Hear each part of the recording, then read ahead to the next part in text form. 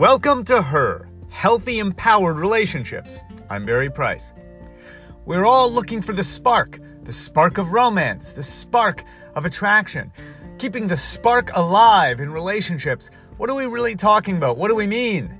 Well, when we're looking for that thing outside of ourselves, that's where we get into trouble. That's where we're disempowered, waiting for something to happen to us or for us. The spark is really about being able to have that joy, that energy, that spark ourselves that attracts the same thing around us, that kind of kindles the fire, that lights things up. I've had many clients revive relationships that they thought were passionless and dead because they began to reinvigorate themselves with joy in their own lives, with energy, with that juiciness and aliveness of being excited about their own life. The same is true if you're single and looking to attract someone into your life. Which one do you think seems more appealing to a soulmate? The person who's struggling and just trying to get themselves up out of bed every day to live in black and white?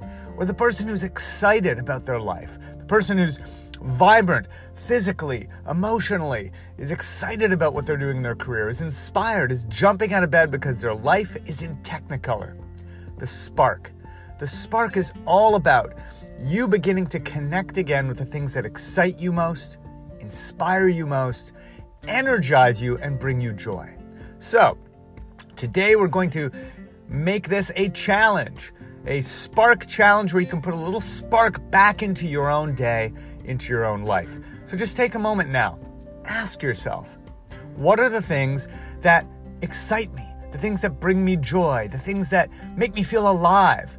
And of course, we want these to be healthy things because we're looking for a healthy, empowered you, for a healthy, empowered relationship. So we're not looking for anything that is unhealthy in your life, and you know what those are. So what are the healthy ways that you feel brought alive, that you feel excited? And they don't have to be massive, life-changing things. They could be little choices.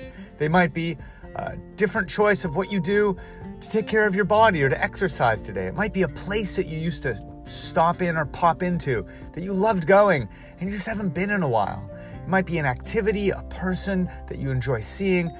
It might just be something that you feel like doing as after work, or it might be the way that you show up and do your work today, reconnecting with what inspired you about it in the first place. Whatever it is, find your spark today, because that will reignite the spark in all of your relationships. Much love.